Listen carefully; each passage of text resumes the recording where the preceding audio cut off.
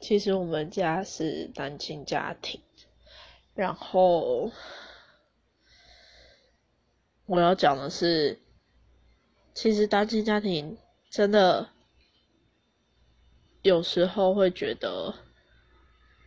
就是有时候我会觉得有点烦，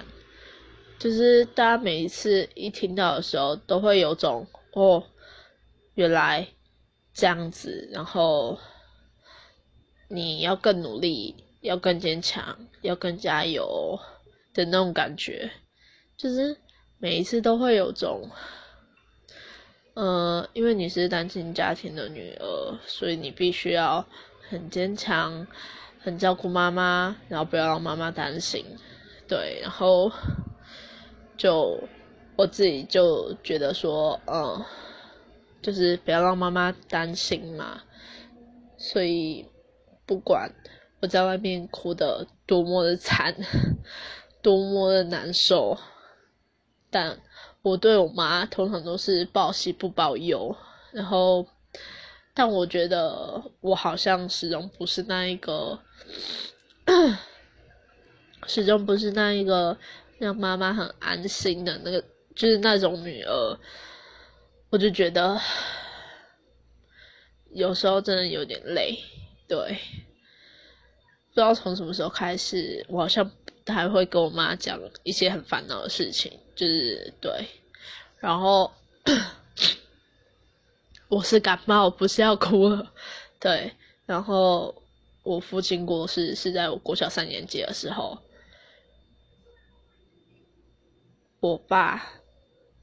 那时候好像是生病走的，然后他是坐救护车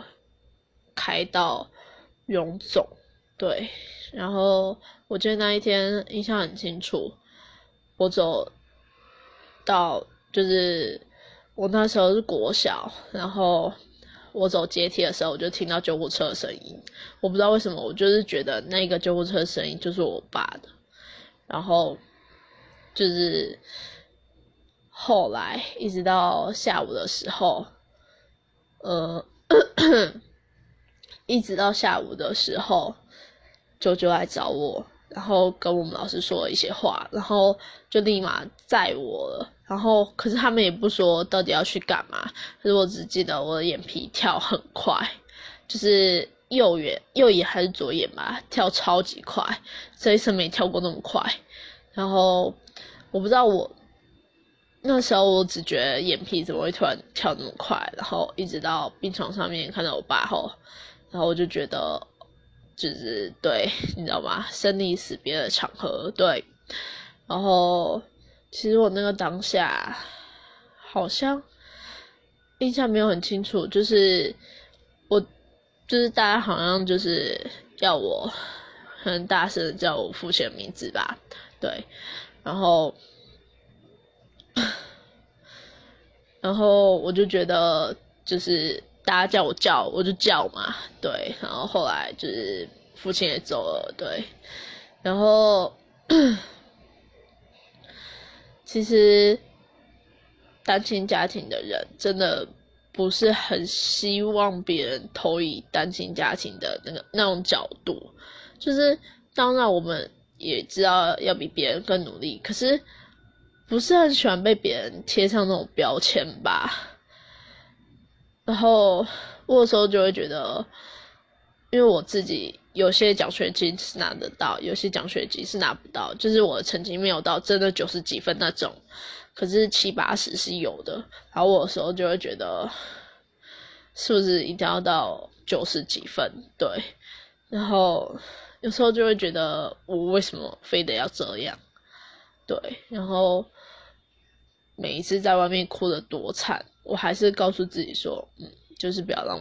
妈妈担心。对，要当一个乖女儿。但有时候其实真的蛮累的。对，然后从此以后，我对眼皮跳跟救护车的声音我都特别敏感。我不知道，我就是其实每一次听到救护车的声音，我都觉得格外刺耳吧。然后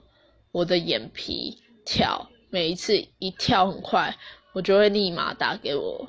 就是那几天我见过面的朋友问他们还好吗？对，可是我不会跟他们讲说就是有这个故事，就是因为其实我很担心，我不知道为什么我总觉得我眼皮如果再一次跳那么快，是不是有什么亲朋好友会离开之类的，就是有点怕。对，其实没有要很沉重，我只是觉得虽然我也不知道有多少人会听到现在这个，